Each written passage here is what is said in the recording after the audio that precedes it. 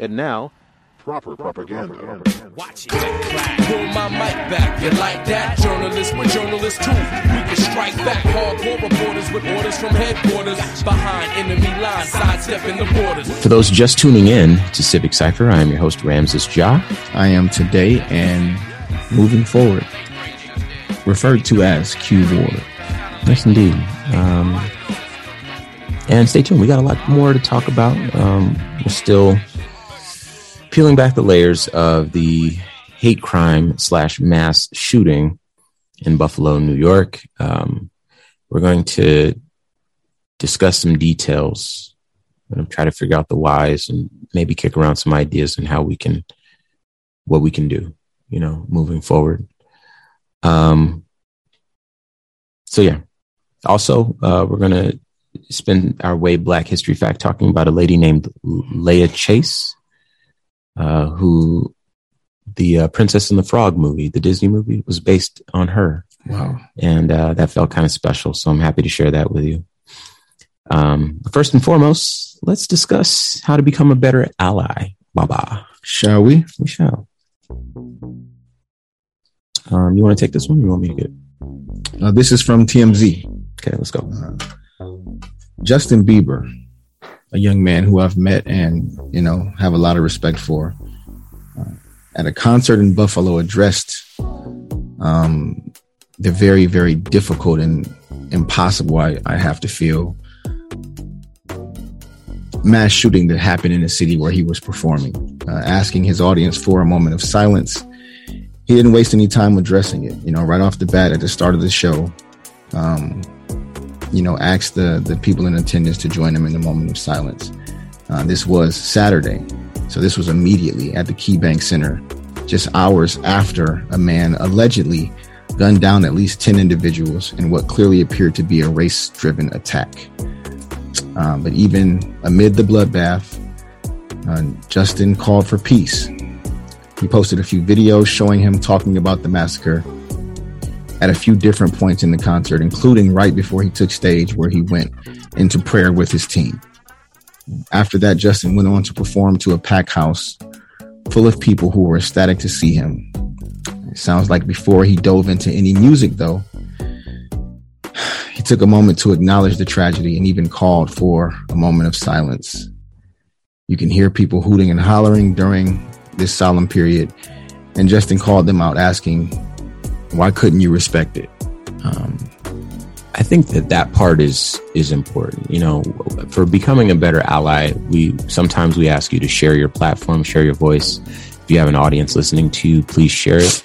But in this instance, we thought that this stood out because Justin doubled down on hey, let's have some respect, and so that's our example for this week of how to become a better ally. Important to point out as well, Ramses, in his IG post, racism will never prevail. God does. We stand with you, Buffalo, and stand against the racist act of terror. Boom. Shout out, JB. All right.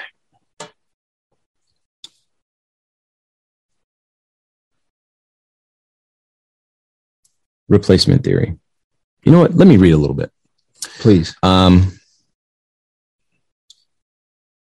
So this one comes from the New York Times. From 1966 to 2019, 77% of mass shooters obtained the weapons they used for their crimes through legal purchases, according to a comprehensive survey of law enforcement data, academic papers, and news accounts compiled by the National Institute of Justice, the research wing of the Justice Department. Okay, the reason I'm saying that is because what we have is people going and purchasing legal firearms, right? And this mass shooting, we will be fair. This mass shooting was targeted Black mass shooting. There have been mass shootings that have targeted Hispanic people. There have been mass shootings that have targeted our brothers and sisters who are Muslim or from the Middle East. There have been mass shootings who have been indiscriminate. There have, of course, been mass shootings that have targeted LGBTQIA plus brothers and sisters and our family from those communities as well. there's a gun problem here. And 77% of mass shooters obtain the weapons they use through legal purchases. In upstate New York, a few months ago, the 18-year-old suspect in the Buffalo shooting walked into Vintage Firearms in Sleepy Endicott, passed an instant background check without a glitch, and bought a used Bushmaster XM15 semi-automatic rifle, a copy of the ubiquitous AR-15 used in many other mass shootings. Now, this is the gun that Q was mentioning. He wrote all of this stuff on. Some of the things that I know he wrote was, again, he wrote the N-word at the end of the barrel of that gun. And he wrote, I think he wrote, "Here is your reparations" on the gun. That's been an ask for Black people ever since really the end of slavery. And it was once proposed that maybe 40 acres and a mule ought to cover it, but that never happened. And so we've just been trying to figure it out ever since then. But, a lot of us and a lot of non-Black people do feel like there's kind of a debt to be paid there. It's economic empowerment would change quite a bit. He also paid tribute to one of his heroes. Go ahead. The aforementioned Dylann Roof. Mm-hmm. And there were other things written on the gun as well. Perhaps they were just codes for other white supremacists or whatever. But yeah.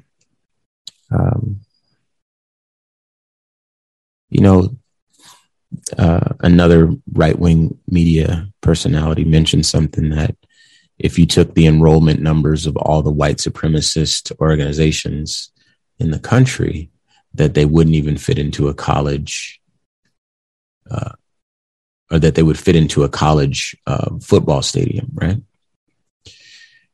And that's sort of a strange way to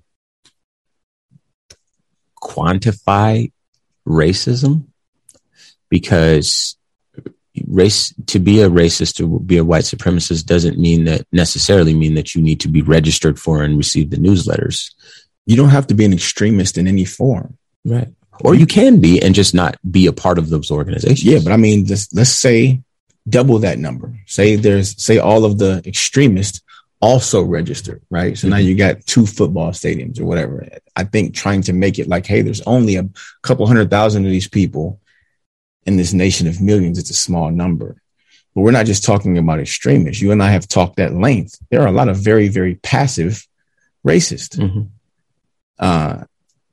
I think angering us even more. Yeah. Those who can be sort of apathetic about it. Yeah, it's not a big of a deal. It's not really bothering us. So, Right. And it's not alarming to, people on the right, because, the things that they fear are, in our estimation, largely imaginary. The things in line with white supremacy. There you go. Now, the things that we fear are real. We've told a story. Yeah. Q and I have told a story before of a real panic-inducing incident that happened to the both of us in Mississippi, driving back home from Florida, where we had to interact with some police at night. What's so intense, Ramses, is that we've told that story now, let's say a half a dozen times. And every time we tell it, it feels less scary because we're further removed from it until this happens. And then I remember why we were so terrified when it happened. Yeah, that's a real thing. Because it was in the wake of something similar. The country felt a lot like it does now. Yeah. And driving through the Deep South in this country in the wake of that, like even Ramses and I would stop and take pictures. Because for those of you that don't know, Ramses visited every state. While we were sitting down, while we weren't outside, Ramses thought, okay, let me go see this country that he also loves. Because somehow if you're not a patriot in the way of the white supremacists, you don't love America. Yeah, no. If you're to some degree critical of it. Correct. Yeah. So now that you bring that back up, my heart just started beating fast. Yeah. Because we were terrified when that happened. And this is why. These are not one-offs. It's more likely that we don't survive that than that we did. And then in the wake of it, we can kind of, but during it, especially in this moment where Ramses can't see me, You understand? I'm outside of the car. It's pitch black outside. There's me and these two members of our law enforcement community in Mississippi at 3:00 in the morning in the wake of George Floyd. I want to add this too. They took Q out of the car and they didn't need to. Yeah. They knew everything they needed to know. So when they came back and said, can you step out of the car? Then it went from scary to really scary, because I knew it was a matter of time before they was coming to get me out of the car. Q got out of the car to make the likelihood that he died less. Now imagine I'm going towards these guys and their guns, hoping that that makes it less likely that they'll use them on me, when there's zero reason for me to get out of this car. So that's the difference between real fear and imaginary fear, right? Now I have to be measured here. Fear makes people do strange things, whether or not it's based in a shared reality or based on some delusion. It makes people do strange things, right? These are facts. So I have to say this, right? But a part of that imaginary fear that exists on the right is called replacement theory. So replacement theory, now I'm not going to explain it verbatim, but effectually, replacement theory is the idea that there is an intentional, concerted, deliberate effort by liberals to increase the birth rates or otherwise maintain high birth rates for melanated individuals, non-white individuals, and to bring in other people from other countries to help bolster a liberal political agenda through voting or through numbers or through whatever it is. And the reason it's called replacement theory is because a lot of this is largely a white male thing. Feel like that subscribe to this way of thinking, feel like they're deliberately getting replaced and written out of their land and their history, right? Now, we could talk about that because we know that this land actually belongs to our Native brothers and sisters. Nobody wants to have a conversation about the Aboriginal people. Oh, no, we can talk about it here, though. Nobody wants to have that conversation. Well, yeah. But the thing is that this has caused, I know you're not going to like this, Q. I know that me saying this feels like it makes my stomach turn a little bit, but I know it's true. Right now, it's hard to say it, but it will always be true because this is the man that I am. And this is the microphone I got, and I got to talk to you. These people that are so scared of me, they're still my brothers. They're still my sisters. And it's not my responsibility, but there's got to be something there where me understanding their fears and the nature of their fears, maybe I can help them not be so afraid. I don't push back hard on that because there's nothing wrong with compassion and empathy. However, you have nothing to base it on. I know. You have the history of humanity that tells you the opposite is true. I know. Right? There's no longer a redeeming quality here. Like I know we Black people specifically have gone out of our way to not just extend this olive branch, but to create this space where there should be a redeeming quality, right? Where we should be able to point to this young man and the difficulty of his life and his fears and his ideology and point to how that sent him spiraling into this murderous rage. For what? Why do we have to afford them that? The redeeming qualities don't exist. The road back doesn't exist. Where is this progress? The nation's getting younger and as you said, the birth rates are increasing. We have more people and younger people. How old is this kid? In his 20s? 18. Not even 20. Yeah. This is not some 60-year-old get off my lawn N-word. No, this is an 18-year-old young man in New York. He was born a in very metropolitan 2004 state. Or something, 2003. Right? The hypocrisy and even the way that they think, their own ideologies contradict each other. Sure. Right? They're going to replace us. Right? But then they make safe and healthy abortions less available to poor people.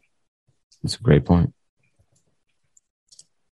So, right, we must make sure they have babies, but then once they have them, we have to make sure we keep those people off of welfare. So which is it, folks? Like, you're pro-life, but you're not pro taking care of those lives once they get here, especially those who are most helpless and can do the least for themselves. It is a very, very confusing pulpit that they preach from, but they're able to peddle ignorance because the audience does not require them to be based in any truth. As long as it's hateful and divisive and racist,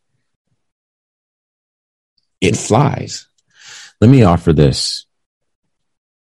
So 2020, Dr. Camilla Westenberg, who's a good friend of the show, reached out to me and she says, "Hey, Ramses, the census is there's like an effort by the U.S. Census to make sure that Black and brown neighborhoods are reporting accurately so that we can have enough fire departments and enough schools and enough resources. So we need the census data so that government funds will be allotted appropriately in Black and brown neighborhoods. And without people reporting, without people knowing the whys, they won't report. Without those reporting, you know, the communities suffer. And I will say, because I know this, there is a deep distrust of Black and brown communities of the government. Oh, absolutely. So telling anybody your business with reason. Yeah. Telling anybody your business is not something that you readily do in those communities. But when you see the why, when you see what it's for, maybe it might help out. So I helped, you know, in Arizona, where I live in Phoenix, Arizona. For those that don't know, I'm a radio personality, certainly was back then, and I'm still now obviously a radio personality. And, you know, having a big name and having some status in my city, I was one of those people that could like kind of motivate folks to champion this cause. Hey, let's make sure we all get out there and do this, right? What it did was it gave me insight into what was happening in the country. And you and I have talked about this on the show before, Q. When those numbers came back, it reflected what a lot of people knew to be true, which was that the racial makeup of the country was changing. It just confirmed, again, what everyone knew to be true, that this country, in terms of its percentages, was moving away from a majority white country to a minority white country. Now, they would still be the largest minority, but, you know, they're still the largest ethnic group. Majority. Yes, there you go. Singularly the majority. But if you take all of the minorities and put them together, then it would make up the majority of humans. Now, is that eventually or already? I believe that we're on the cusp of it. Okay. So I don't want to say that that's true yet, but the writing is on the wall. Like it's inevitable at this point. There's no way to kind of bring that one back in. So it's a matter of time. Now, for people who were born in this country, if you were born in the 90s, if you were born in the 80s, you know, born in the 70s, whenever you were born, you know, however old you are listening to this show, you know, maybe you are a white man, maybe you know a white man. I hope at least one of those things is true. Again, those are our brothers, same as anyone else, right? You, if you were a white man, you were born into a country that said that, you know, you could live the American dream. This has been true since the 40s, 50s, you know, this is a country, you know, you can, if you have a little bit of stick-to-itness, a little bit of fortitude and, you know, drive, a little bit of brains, work ethic, you can You can do anything. This is the American dream, right? Greatest marketing campaign of all time. Well, it's effective. It makes everyone think that they have a fair shot at it. Yes. A bold-faced lie, but yes, effective. Effective. You know, this American dream is yours, right? You can be a rock star. You can be a football player. You can be a titan of industry. You can be a millionaire. You can have the prettiest girl, you know, wherever in your town or whatever. She's going to fall in love with you if you watch these movies. And, you know, you can be Top Gun, fly your airplane. You can be, I don't know, whatever it is that you think is cool. That's something that's realistic for you. Right. And a lot of your reality reinforces that. All the presidents look like they could be you. You know, all of the judges and the people with prominence, the people on TV growing up in that time, people look like you. The people with status, the people who are the heroes in the movies, etc. Right. So of course that makes sense. Right. Then you get a little bit older and reality starts to set in. And not only did those things not become true because of what Q and I like to call capitalism, but also you realize that this American dream thing is pretty much the only thing that you got left. Well, I'm not a rock star, but at least I'm American. You know, I'm not a whatever, but at least I'm American, where I know I'm free. You know, this is a real thing, you know, and this is why we see a lot of, in my belief, why we see a lot of flags. Yeah. And American to that group became synonymous with something else. Sure. But it creates a sense of community. Human beings, we need community. That we're social creatures. That's just what we do. It's a tie that binds for a lot of folks. And for it to become an us versus them in terms of the American and who gets to fly the flag, that sort of a thing. And then, of course, Donald Trump coming along and kind of fanning those flames, it becomes pouring gasoline on those flames. There you go. And all the while, you see the population shifting away from that last pillar that you can stand on. At least this is our country, and I got my rights, freedom of speech. I can carry a gun, you know, got my Bible, got my gun, you know, this sort of thing. They'll die on that ship. Well, when it comes to like, well, wait a minute, hold on.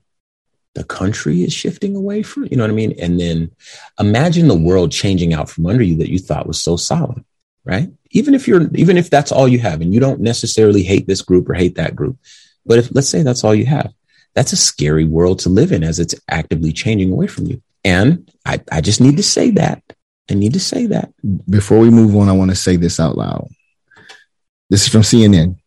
President Joe Biden on Tuesday did not hesitate to call the deadly mass shooting in Buffalo an act of domestic terrorism, condemning the racist ideology of the suspected shooter. White supremacy is a poison. It's a poison running through our body of politics, Biden said, adding that silence is complicity. I think it's important to say that part out loud, Ramdas. What do you think? Absolutely. This is Maggie B. Noen, and we'll be right back with more Civic Cypher after a quick break.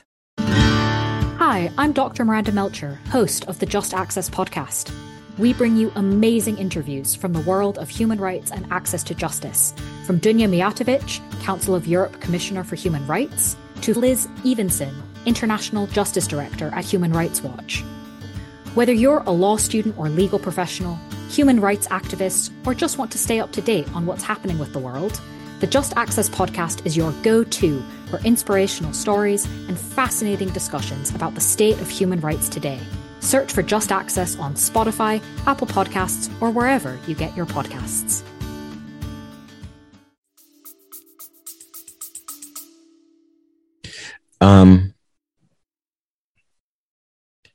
There's also a part of this that I feel is important. If we understand sort of the root cause of why people are so afraid, and maybe our conversations, maybe if we come across someone, we can talk them off of a ledge. Maybe we can let them know that there's not a concerted effort. This is just natural. I know we have to say something. So that's what I got. My brother is so hopeful. I don't think we would be on the radio for no reason at all. I don't think we'd be on the radio if we didn't feel we could do something to support the way that you feel with that regard, my brother. Hey, man, I'm living on a prayer. God here, man. Bless you, man. Anyway, it's time for the Way Black History Facts, so we'll leave it there. Yeah. Buffalo, we're praying for you guys. All the time. This week, the Way Black History Fact comes from Hip Hop Weekly, sponsored by Hip Hop Weekly magazine. The source is the James Beard Foundation. So, I will read. Leah Chase, she received the 2016 Lifetime Achievement Award. And I'm going to read from that article so I can make this breathe. But the truth is, she's the inspiration again for Tiana, the princess from Disney's The Princess and the Frog. So this wasn't something made up, imaginary, whatever. This is based on like a real person and a real Black woman at that. And so I didn't know the roots ran this deep. And so I'm happy to share this with you. All right. The Lifetime Achievement Award is given to an individual whose lifetime body of work has had a positive and long-lasting impact on the way we eat, cook, and or think about food in America. Trailblazers don't always intend to beat a new path. When Leah Chase first moved to New Orleans in 1940, she chose not to follow her aunts to work in a factory. Instead, she applied for a job as a waitress in the French Quarter. Shout out to the French Quarter. It was a humble entree, I guess is how I said that, into hospitality, but also the first step toward her groundbreaking role as the chef at Dookie Chase's restaurant, a position that she has held for 7 decades. I do want to mention that she has since passed since this article came out, but I'll read it as it was written. She has fed politicians and civil rights leaders, celebrities, and bus drivers, all while amassing an influential collection of African-American art. As New Orleans-born food historian Lolis Eric Ellie says, quote, Mrs. Chase is an icon of American cooking, of Creole cooking, and of African-American cooking, end quote.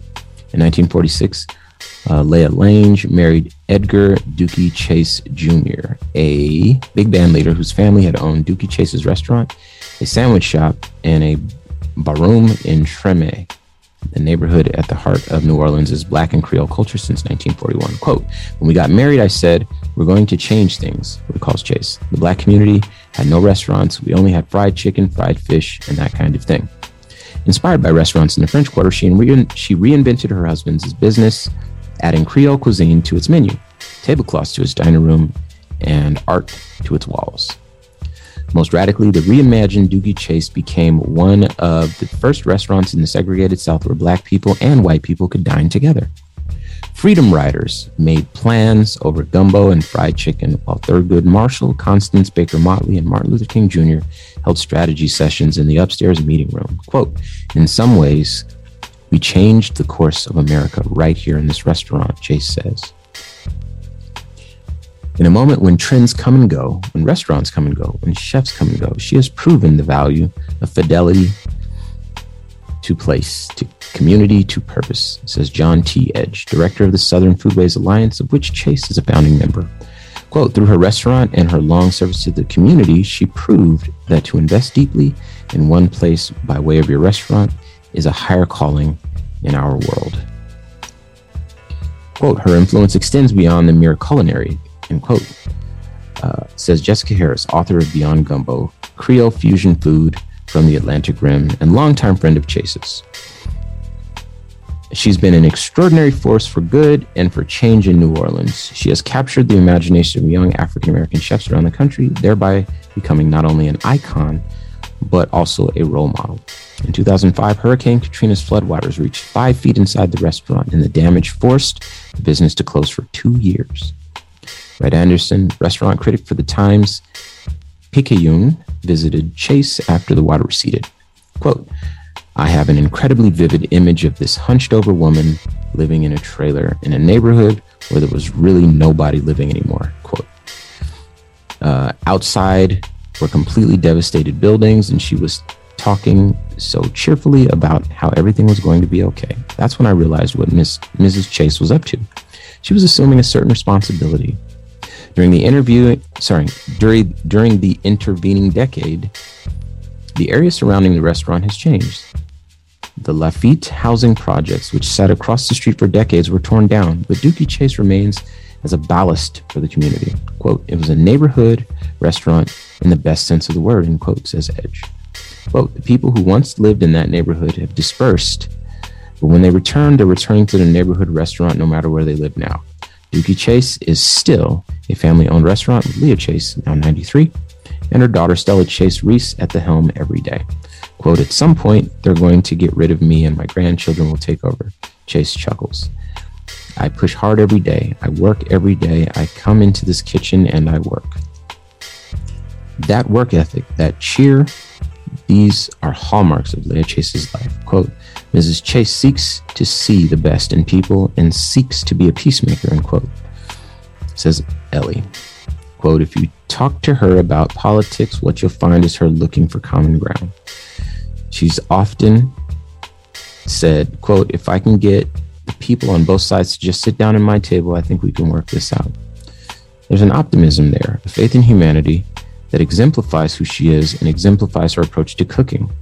For Chase, the queen of Creole cuisine, it's simple. Quote, I don't care if you're the Pope, the president, you have to eat, and I can cook for you, end quote. She says, quote, all I do is try to make people happy through food. Now, Disney, Princess and the Frog, based a character on this woman. I believe she passed in 2019, if I'm not mistaken. But that's a movie. You know, I have little sisters. When The Princess and the Frog came out, that was the first Black Disney princess. I think it might have been 2014-ish when that movie came out, give or take.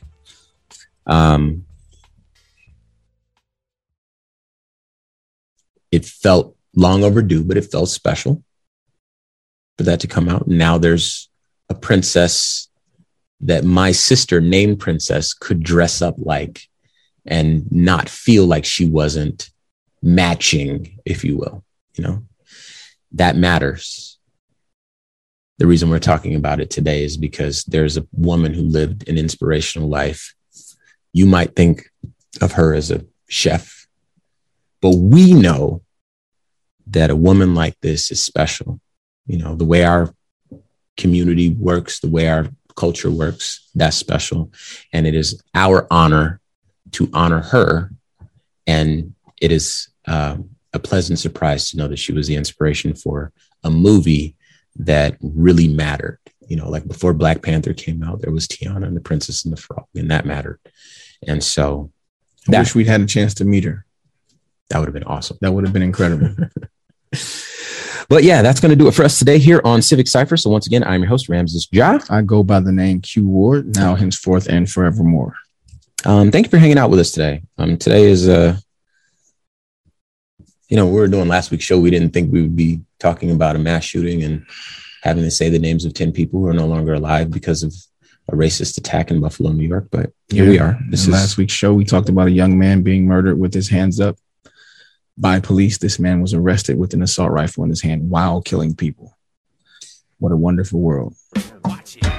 But it's our world. It's the one we got, and we got to try to fix it. And that's what we're doing. So with, the help of our producer, Maggie, aka Maggie B. Nolan, we're going to continue to bring you this show. In the meantime, hit the website, civiccypher.com. Follow us on all social media. Be sure to shoot us a donation if you can. And until next week, y'all, peace. We handle it. These brothers are fabulous. Dilated, showing you where rhyme travel is. Worlds is spittoon from sunlight to moon. Busting off stage like gunfight saloons. Pull my mic back. You like that? Journalists, we're journalists too. We can strike back. Hardcore reporters with orders from headquarters. Behind enemy lines, sidestepping the borders. With press passes, we bring it to you as it happens. The streets love my crew for music and rapping. Street commander / beat expander. Here to fight the slander with the proper propaganda. What's happening? You got a question, then ask it. The news is just a TV show. Get past it. And this from a quiet wartime journalist. Headlines. Wake up, refuse, and resist. Like this, like this, like this, like this.